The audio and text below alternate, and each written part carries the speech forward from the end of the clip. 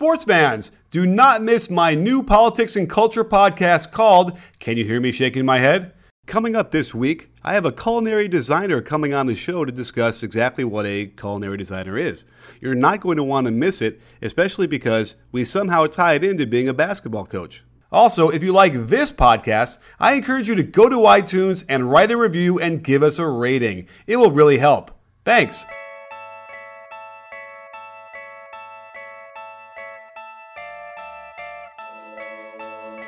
Have the Knicks turned a corner? Why have the Celtics faltered recently? Is Brett Brown on the hot seat? The only question left is, say it with me, you win? Hey sports fans, Coach Nick here, and welcome to the B-Ball Breakdown Podcast. As always, I'm joined tonight by Dave Dufour at Dave Dufour NBA. And it's actually been a little while. I feel like we haven't done one in a week or two. Yeah, it has been about 2 weeks. And this is attempt number 3. I know. For you folks scoring at home. Yeah, we had to bail on the live show, but that's okay. Because we got a lot to talk about, and yeah, missed you, buddy. I know, I miss you too. Well, you're busy with running your team, which sounds like it's rewarding, right? Well, it's up and down. You know, it's coaching, right? Like, the ups wouldn't be so good if you didn't have all the downs, and some of the downs are terrible, but it's okay. Yeah. Well, hey, you know what? You committed to doing this, and you're helping some kids get better, and that's the reward. That's right. So. Yeah, and we had a really, really fun practice today for our last practice of the year, and I mean, it was just we had a real good time. I feel like everybody was laughing the entire time. Close it out with a little knockout. Nice. That the boys and the girls, or just which team? Boys and the girls. We practiced at the same time in the same gym. We got an hour and a half to knock out both teams. Oh wow. Okay, I don't think I pictured that. Oh, it's an uphill battle. Okay. Well, listen. Yeah. We had an interesting game tonight. We had Knicks Celtics, which was back in the day when I was your age, Dave. That was a rivalry, and now we're getting a little bit of a rivalry again, maybe. Yeah, man, the Knicks are fun.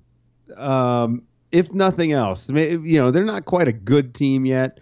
They might be about average, but they are fun nonetheless. And it's almost a shame that they aren't going to lose enough games to get a really high draft pick this year, because they're kind of like one piece away as far as the future. I love Frank Ntilikina. Porzingis is really coming around as the main guy. And Hornacek is doing a good job of coaching this team. I mean, he's got his role players really playing their role well, really featuring Porzingis, mixing up his lineups enough that nobody is exhausted, which is just a huge benefit for these guys. Doug McDermott's been good. Tim Hardaway Jr., before he got hurt, was playing really well. That's kind of the big thing, the cloud looming over this team right now, is that Tim Hardaway's been out, and then Porzingis has been out, and so I think that we actually could be seeing them. They would look better if maybe those guys were able to play together a little bit more. But here we are, and the Knicks are fun. It's 2017. They are fun. They're playing with like more of a joy. That's what's the difference, I think, now. And you can't overlook what changed between, say, last year and this year that would encourage such said joy on the floor, right? I don't even know what you're talking about. Did they sell the team or something? No. Dolan is still the owner. He's still there, but they did happen to make a trade, right? And they brought in a couple players that have that play hard. But I think what we're trying to say is that perhaps the absence of Melo. By the way, what was Melo holding Porzingis back? The dude scores 30 a game. Like whenever he gets a chance and he gets minutes, he's scoring 30. Could he have done that last year? I don't know, but certainly he would have progressed sooner.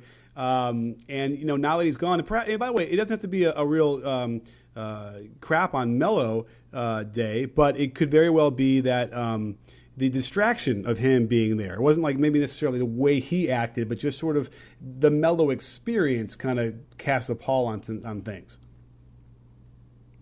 I mean, it's possible, and it's certainly, it's tough for a guy like Hornacek. Maybe is it Hornacek or Hornacek? Hornacek. Because I go back and forth. Yeah, unless it's you're Hornacek. a hockey guy. Okay, I go back and forth. Yeah.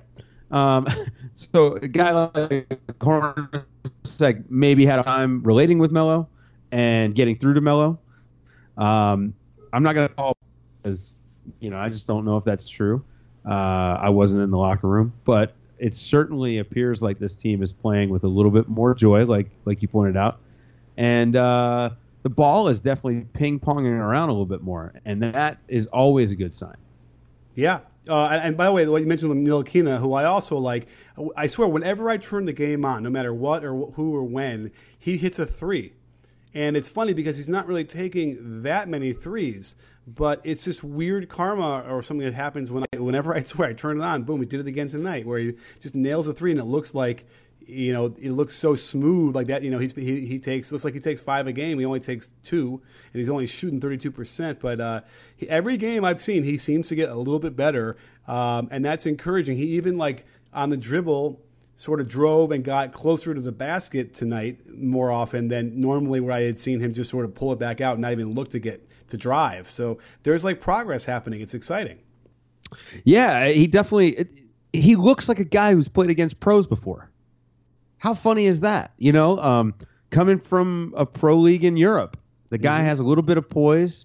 He doesn't get sped up quite as much as some of the other rookies in the league. Which is helping to make up a little bit for, some of his rawness as far as his skill goes. The mental part of the game doesn't seem like it's taking as long to develop because he's played against pros. This is not anything new to him. He played against high-level talent, much more high-level talent than all these guys that were one and dones because the NCAA is really not that good. So yeah, I'm not surprised that we're seeing this. I mean, given his background, it's not shocking. Let's put it that way. Right, and they're putting together a nice team, and a lot of the roots of this team are with Phil Jackson's fingerprints on him. The only guy that I really like that I don't understand why he isn't getting more run is Hernangomez. He's just sort of, I don't know what happened because he was primed to get good playing time this year, and he's just not getting out there. But it doesn't really seem to matter because they're winning, and I suspect they're going to end up winning. They're at 533 right now, 16-14. They'll probably win that percentage of games for the whole season, right? They'll win 44 games and squeak into the playoffs. Yeah, it seems like Hernangomez is just kind of feeling the squeeze. Kyle O'Quinn's playing well. Obviously, you got Porzingis, and then Kanter is so good offensively. I think it's just hard to take him, to keep him off the court. So yeah, Hernangomez is kind of the one missing out on the minutes. But yeah, I'm with you. I think these guys have a good shot at making the playoffs. Which, if you're in the Knicks organization, you kind of got to look at as a successful season. I think it'd be huge for a young team. It sucks not to get the next piece, but maybe they can get a big piece this summer if they make the right moves. Sure. And, I want to shout out to Enes Kanter because he pulled the chair on Al Horford and blocked him on a nice, post-up that Al Horford figured, I'm just going to get down there and score on him. And that was some nice defense. And then he had another one on an out-of-bounds play right after that where he showed on the cutter and then got back to his man. And I was like, oh, okay, there's recognition there of what he's supposed to do, and he's being effective on that end. So I might feel bad because I put him on the thumbnail of my worst NBA defensive duos video I dropped today, and it was a surprise, so I just put him on there because he's a reputation of being a bad defender, but definitely deserves some props. Yeah, so I haven't watched that video yet. Can I take a guess, or would it ruin it for the listeners? At this point, it's been out for 12 hours. You can take a guess of who the worst NBA defensive duo is. I'm going to say it's Wiggins and Karl Anthony Towns. Now, here's the thing. I'm not shocked that you got it, because before I told anybody who it was, as I was in the middle of editing it on Twitter, I got dozens of responses and they all said them, and I couldn't believe it. Even though, when I'm looking at who the worst defender is, and I kind of called them out in the video, Karl Anthony Towns could very well be the worst defender in the league. and it's kind of like really frustrating. And I almost felt bad saying it that way because it's really, it's not nice, but you get really frustrated watching more and more footage. After you get to like 50, 60 clips, you're like, what is going on here? Yeah, he's really bad, man. And, like some of it is a little bit of stat chasing or big play chasing, and it gets him out of position. But then there's other times where you just see him and he looks lost in his coverage, loses his man even. And I'm not saying like after an action. I'm just saying transition. And they start their half-court offense, and he doesn't have a man. And it's stuff like that I look at, and because people ask me all the time, do I think that it's something that he'll grow out of or whatever? I don't know. I mean, the guy's 22 years old. He's been playing defense, at least I guess theoretically, since he was like, 7 or 8. I don't know, man. Like, I don't think it's that hard to figure it out. Wiggins, his stuff on the ball, he's actually decent. It's everything away from the ball. He falls asleep. His help is late, things like that. But yeah, the Karl-Anthony Towns stuff, and it's just crazy because he's such a freak athlete, got good feet on offense, and just on the defensive end looks like a whole nother player. Friend of the show, James Hollis, is taking to call him Cancer Anthony Towns. Yikes. Well, here's the thing I noticed about Cat, which is he's got no lower body strength. So anybody who's relatively strong at that center position can pin him down under the basket almost, and he's completely powerless to stop them. And that's a big thing. But it's his footwork as well is really bad, and his angles. Everything about defense is sort of a struggle for him spatially. And that's the interesting thing is can you improve that? Now, he certainly can improve his strength and his base strength. And I think that would go a long way. And then if you kind of clean up some of the footwork stuff he's doing, then maybe. But it also seems clear, and I show a string of clips where we see the Karl-Anthony Towns, Andrew Wiggins pick and roll defensive duo. And it looks like teams have now identified that this is what we want to do. Whoever Wiggins is guarding, we're going to ball screen with Karl-Anthony Towns man, and it's giving them fantastic shots over and over again. So I don't know what Thibodeau is going to do because, they're winning. And, those two guys are instrumental to that. But it's certainly not the kind of basketball you're used to seeing from a Thibodeau team on defense. And it certainly removes them from any kind of deep playoff run potential. Yeah, and then I've got some issues. And I don't know if you got a chance to check out my podcast from last week with Mo Dakhil. We actually talked about the fact that it's possible that Tom Thibodeau needs to update his offense for the modern NBA, or his defense for the modern NBA. The overloading the strong side and pre-rotating, it just doesn't do it anymore. When you're playing against teams that have 4 and sometimes 5 shooters on the court, you just can't afford to play that way. However, the notion of ice defense at the very least, it was supposed to be a thing where you can guard a pick and roll with only 2 players, and you don't have to rotate out to cover that with a third player, and that helps you all the way around. And I pointed out time and again where Wiggins is really struggling with keeping his man out of the middle. He can't seem to figure out how to get in the right position that will keep him in the middle and then also not give his man a straight line drive to the basket where he's too out of the position to keep him in front a little bit. So, and it's weird because in Chicago he had no problem putting that in early and quickly, and they were picking it up. And even a guy like Taj Gibson, who really absorbed it great in Chicago, he's looking bad in a lot of these possessions as well. And Gorgui Dieng is not looking good either. So, perhaps it's even just the bellowing of and control from the sidelines that perhaps is wearing on them, or it's getting them thinking about too much stuff and not reacting. Yeah, I mean, I'm not saying you throw the baby out with the bathwater on the defense. I mean, I think ice coverage still has its place, but I think you've got to adjust. And at some point, it's you got to look at the coaching. I actually feel like Wiggins' development has stalled out a little bit. Mm-hmm. And so you have to start wondering, all right, is this a coaching issue or is this a Wiggins issue? And so, I mean, we're not going to get the answer to those questions for a while, but it is worth talking about whether Timberwolves fans want us to or not. You know, you just mentioned adjustments, and you know what that reminded me of? What's that? Adjusting my underwear too often when I'm not wearing the proper underwear. And you know what's funny is that every year millions of people receive the least liked gift of all time, underwear, right? That's the thing. You open up that box, you're like, oh, I don't want more underwear. But we still give it to our family and our loved ones, and they just don't want it. But maybe it's because the underwear is the problem. It's the kind of underwear that's the problem. So, Dave, I'm going to talk to you about MeUndies because it's the only underwear that makes for an amazing gift. And have you seen MeUndies in person? I have. I love MeUndies. Me too. It really is. I mean, it's the waistband is so flexible and soft. It doesn't eat into my skin like my tidy whities would. And it's 3 times softer than cotton, and it's natural, sustainable source fiber. But I mean, really, it's just like the softest underwear I've ever worn, and it also is supportive. It's crazy. Yeah, and in the sustainable fabric that they use. Tell me more about that. I mean, what I can tell you is that it's natural and it's sustainably sourced, and it actually maintains its softness after you wash it a bunch of times, which is really, really cool. And it has that sort of diamond-shaped pouch for your family jewels, and that's another really great thing. I mean, it ends up being the perfect gift that everyone is going to love you for if you get it for them. It's actually a goddamn holiday miracle. Is what it is.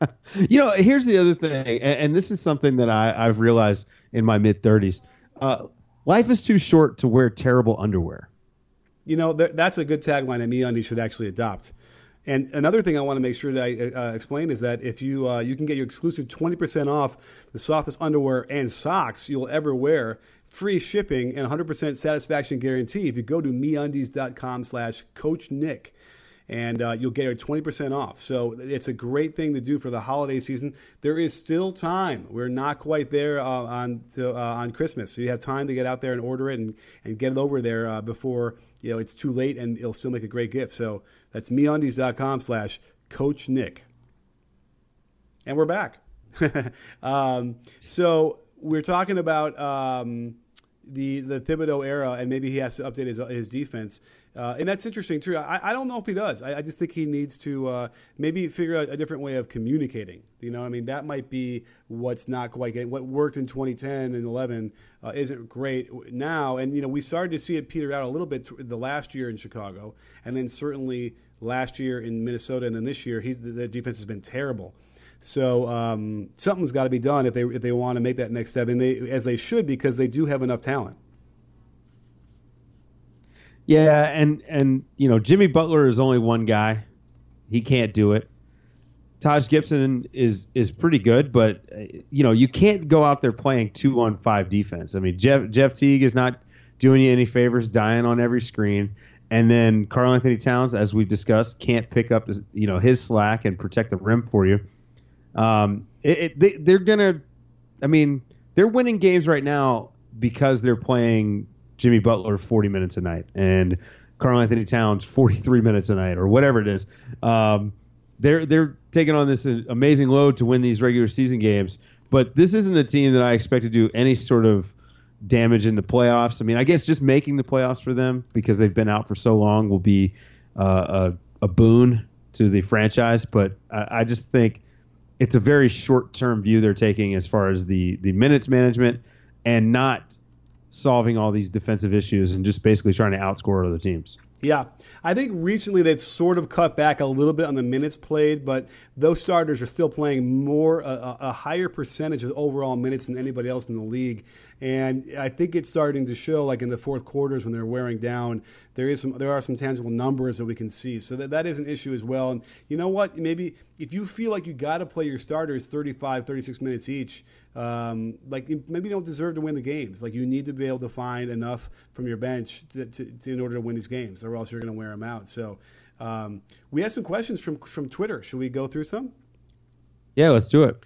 So Nadze asks us, is Clint Capella the key to the Rockets' shot at beating the Warriors? Really great question. What do you think, Dave? I don't know if it's just Clint Capella. I actually talked about this with someone earlier today. I think Mbah a Moute, PJ Tucker, and Clint Capella, that trio, I think, is important. Obviously, I mean, PJ Tucker and Mbah Moute just offer the lineup flexibility that they haven't had before in Houston. Allows them to go small with guys that can still shoot threes. And Capella is a big who's mobile, good on defense, has really improved his offensive game. Yeah. Sees the floor surprisingly well when he catches the ball as a roll man. Like he finds shooters in the corner times where I don't even see him. You know, like when you're just watching on TV, you know, I just forget that, hey, Eric Gordon ran out to the corner there, or Trevor Ariza. So I've been really impressed with his development. And, you know, he started out really, really hot, and he's kind of coming back down to earth a little bit, but the development is still there. And, so I think that the three of them are the keys to that series for Houston. I still think the Warriors probably win in 5, but it's at least going to feel more competitive than it would. I can see that. I don't think it's 5. I think Harden is going to go off in a way that he'll keep them in games and probably win. I would say it would be 6. The way they're looking. And the Warriors, again, you have to remember they're not playing with Steph and they're not playing with Draymond. So right now, in my mind's eye, I'm thinking they're very vulnerable. And they are. Obviously, they're not as good when they only have Durant and only Clay.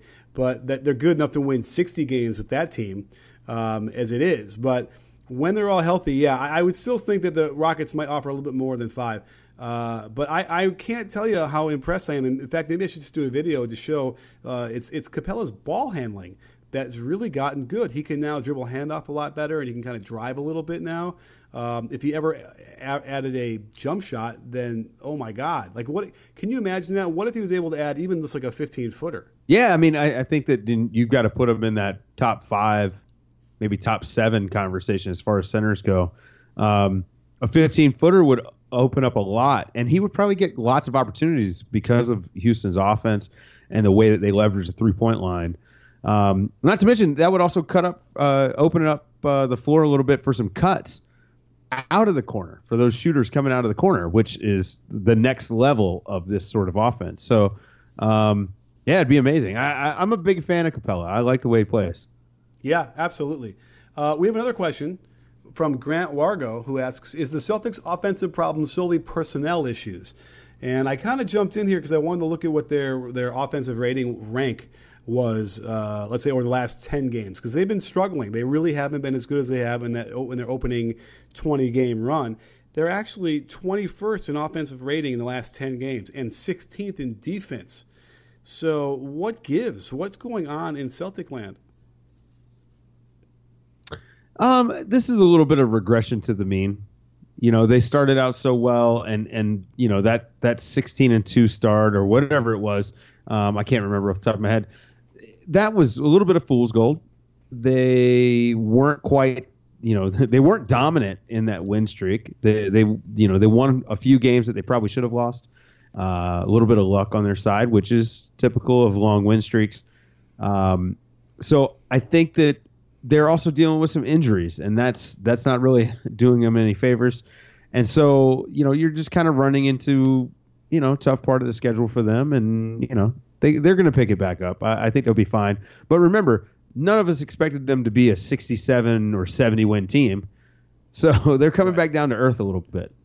Yeah, I agree. And by the way, they're also probably hitting that rookie wall in a way that guys like Tatum, he looked good toward the end of the game tonight, but I think he's now in that area where he played 30 games last year for Duke, and now he's beyond that, and it's a whole new experience for him. And also Jaylen Brown, his first year, like really starting and playing major minutes. So those guys who they rely on greatly are now going to have to fight through this and figure out how to get to the next level, and then come out the other side, which I have no reason to think they won't, and then they're going to get healthy again. But I mean, Kyrie, just want to just shout him out tonight. I mean, when he gets going, he scores 300 or 400 times in a row, like from everywhere. I don't know if there's too many guys who score as well as he can do in the half court. Yeah, I mean, he's definitely doing stuff with the basketball in his hands. I still have concerns about the defense. I'm not going to – this is not a Ringer podcast, so I'm not going to sit here and pretend like Kyrie is turned into some good defender out of nowhere. Shots fired? Yeah, he's – well, I'm not firing shots, but we all know how it goes. the big thing to me on the defensive end with Kyrie is I think he needs consistent effort. When the effort is there, he's good. You and I have actually talked about this, over a year now. When he actually is working hard, he's a decent defender. He's got good length. He's a good athlete. Mm-hmm. But the effort isn't consistent. It is consistent on the offensive end. I can't remember Kyrie missing a three with under 2 minutes to go in a basketball game, but I can definitely remember him giving up backdoor cuts and getting beat off the dribble and dying on a screen. So that's where I want to see his game go. I'm not ready to put him in any sort of top 5 point guard conversation yet because the defensive end is important. But what he's doing offensively is fun though. But I'm still seeing a lot better defense anyway this year, and even tonight he had some great deflections. And really giving out. So I don't know. That might be a meme that we need to dispel a little bit more on that end. We should dig into it in a video because I think that what you see is it's the occasional play. Yeah, he's got better defenders around him, and I think that's a huge help, right? If you're not giving full effort on defense, but you've got guys like Marcus Smart, Jaylen Brown, Jason Tatum, Al Horford, you're going to look like a better defender by proxy. Right. But I still think that there's a lot of things that are effort based with Kyrie that he could improve on. That being said, I've enjoyed watching him this year in a way that I didn't enjoy watching him in Cleveland because it doesn't feel like he's marginalized. He gets to he plays within the flow of the offense, and then he gets to cook a little bit. And I think that's a good mix, sort of like James Harden. I think that's for a player with the individual talent like Kyrie has, especially with the ball in his hands. I think it's important to let those guys cook a little bit, but I also like what he's doing, within the flow of the offense. Sure, it's really smooth. It's really what you're thinking about when you're watching Kyrie play. And exactly when you mention smooth, there's only one thing I think of when I say that word, and that's Harry's razors even. And that's my favorite part about shaving with the Harry's razors is that I'm telling you that handle in my hand is so well balanced that it gets close and smooth like no other razor I've ever used. Do you know what I'm talking about? Yeah, who's got a better handle, Kyrie or Harry's? Oh wow, I don't think I can choose. That's like choosing your favorite kid. And I'm telling you right now, it's the holiday season, and it can feel impossible to pick the right gift, but there isn't anything better than a Harry's razors. I got one for my dad, and it's a really beautiful case. It comes in this really well boxed thing with shaving gel and extra razors. It's really a terrific thing. Yeah, I mean, I love Harry's. It's part of my daily routine. It's how I keep this dome nice and shiny. Yeah, it really does. And I've seen it up close and personal. It really is a nice dome. And it's a company that guys love because over 3 million have switched to Harry's. And if you want to get this gift, it's a practical gift that people actually will use and really love. You can personalize them as well. You can choose a color that's right for whoever you want to give it to. And there are a personal engraving option if you want. You can actually have the name in there. It's really, really cool. So this holiday, Harry's is offering custom and limited edition shaving sets that make perfect gifts. They come with German-engineered 5-blade cartridges that provide a close, comfortable shave. Foaming shave gel, it smells amazing. It really does. Special limited edition winter chrome and emerald green handles. Those are beautiful, by the way, I'm telling you. And no matter what you're looking for, Harry's has you covered. So sets come ready to gift in beautiful design gift boxes. They start at just $10. Great stocking stuffers, and even get something for yourself when you're ordering a gift. If you go to harrys.com/Coach Nick, we partner with them, and you'll get $5 off your order when you go there. This holiday, give Harry's and give handsome. Shipping cutoffs end this week, so act now to get your gifts delivered in time. To get a limited edition holiday shave set while supplies last, go to harrys.com/Coach Nick right now. That's harrys.com/Coach Nick. By the way, Harry's really is. It's such a nice product. Like, this is the ad reads over. This is like a real thing. Like, Harry's is a super nice product that I do use every day. The shave cream is awesome. The aftershave gel is fantastic. Oh, that is. The razors themselves are amazing. They stay sharp forever. And I mean, the handle's super nice. Mine came with this nice little aluminum block that holds it. Like, it's a very, very good product. It's a great price. So Yeah. By all means, everyone should switch to Harry's. I believe that is absolutely true. I agree. And let's now transition quickly to another question from Hezi Pullout Prego, which asks, in Philly, there is a ton of fire Brett Brown momentum brewing, which is a surprise to me. I don't know where he's getting that from, but blame him for a lot. Please weigh in on this. Have you heard anything about Brett Brown? I have, and it's all dumb. People are not happy with his rotations, but he's got a young team. They're constantly having to shuffle things because of injury and things like that. Not having Markelle Fultz, is real. It's trouble for them. They really counted on having that guy this season, and I think maybe it was a mistake to count your chickens a little bit. Rookie.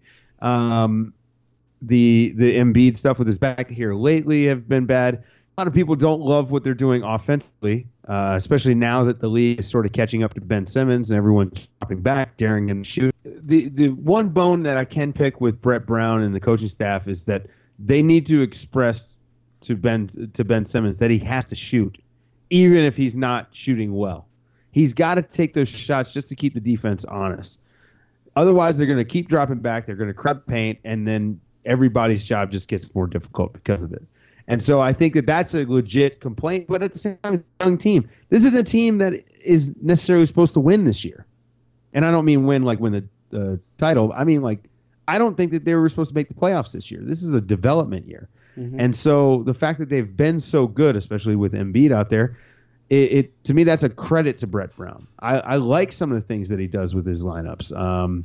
Playing his super big lineup where he's got Ben Simmons at the point guard, he's got Saric out there, and he's got Robert Covington and Embiid, and that's fun, and it's outside of the box. Remember, coming into the season, everybody was like, "Well, you can't play Ben Simmons and Dario Saric together." Yes, you can, and guess what? It's not too bad. So I think everyone just needs to pump the brakes a little bit and relax. I agree. In fact, it was notable the other night when I was watching them play against the Thunder. They had a really great play where, if you can picture this, Embiid in the low block, and Covington passes the ball to him down low from the wing, cuts to the basket, and then breaks back up and then around a screen at the elbow. So he kind of does almost like does a circle. And that was the play where Russ pushes Steven Adams, who then crashes into whoever was the screener, and then Covington gets knocked down. They didn't give him free throws. It was crazy, like dominoes. And that was really clever, really great stuff that they executed well. So, I feel like Brett Brown is doing a nice job, and he's got enough of that going on. I think that the problem, I don't think it's a problem that they're sagging off Simmons. Time and again, we're seeing them sag off, and he's just blowing into the lane. And now he's like, 10 feet from the hoop, and he's shooting that hook, or he's dropping dimes. So I don't think that sagging off is really the answer anyway for the defense with the way he's been playing. We have a question from Dwayne, and he asks, any players you'd be more surprised if they weren't traded than if they are before the trade deadline? Who do you think might go that should be traded, Dave? Well, I think Julius Randle would be shocked to still be in L.A. after the trade deadline. I think that would be a shocker to him, me, and probably everyone else involved with the NBA. Julius Randle almost definitely going to be traded.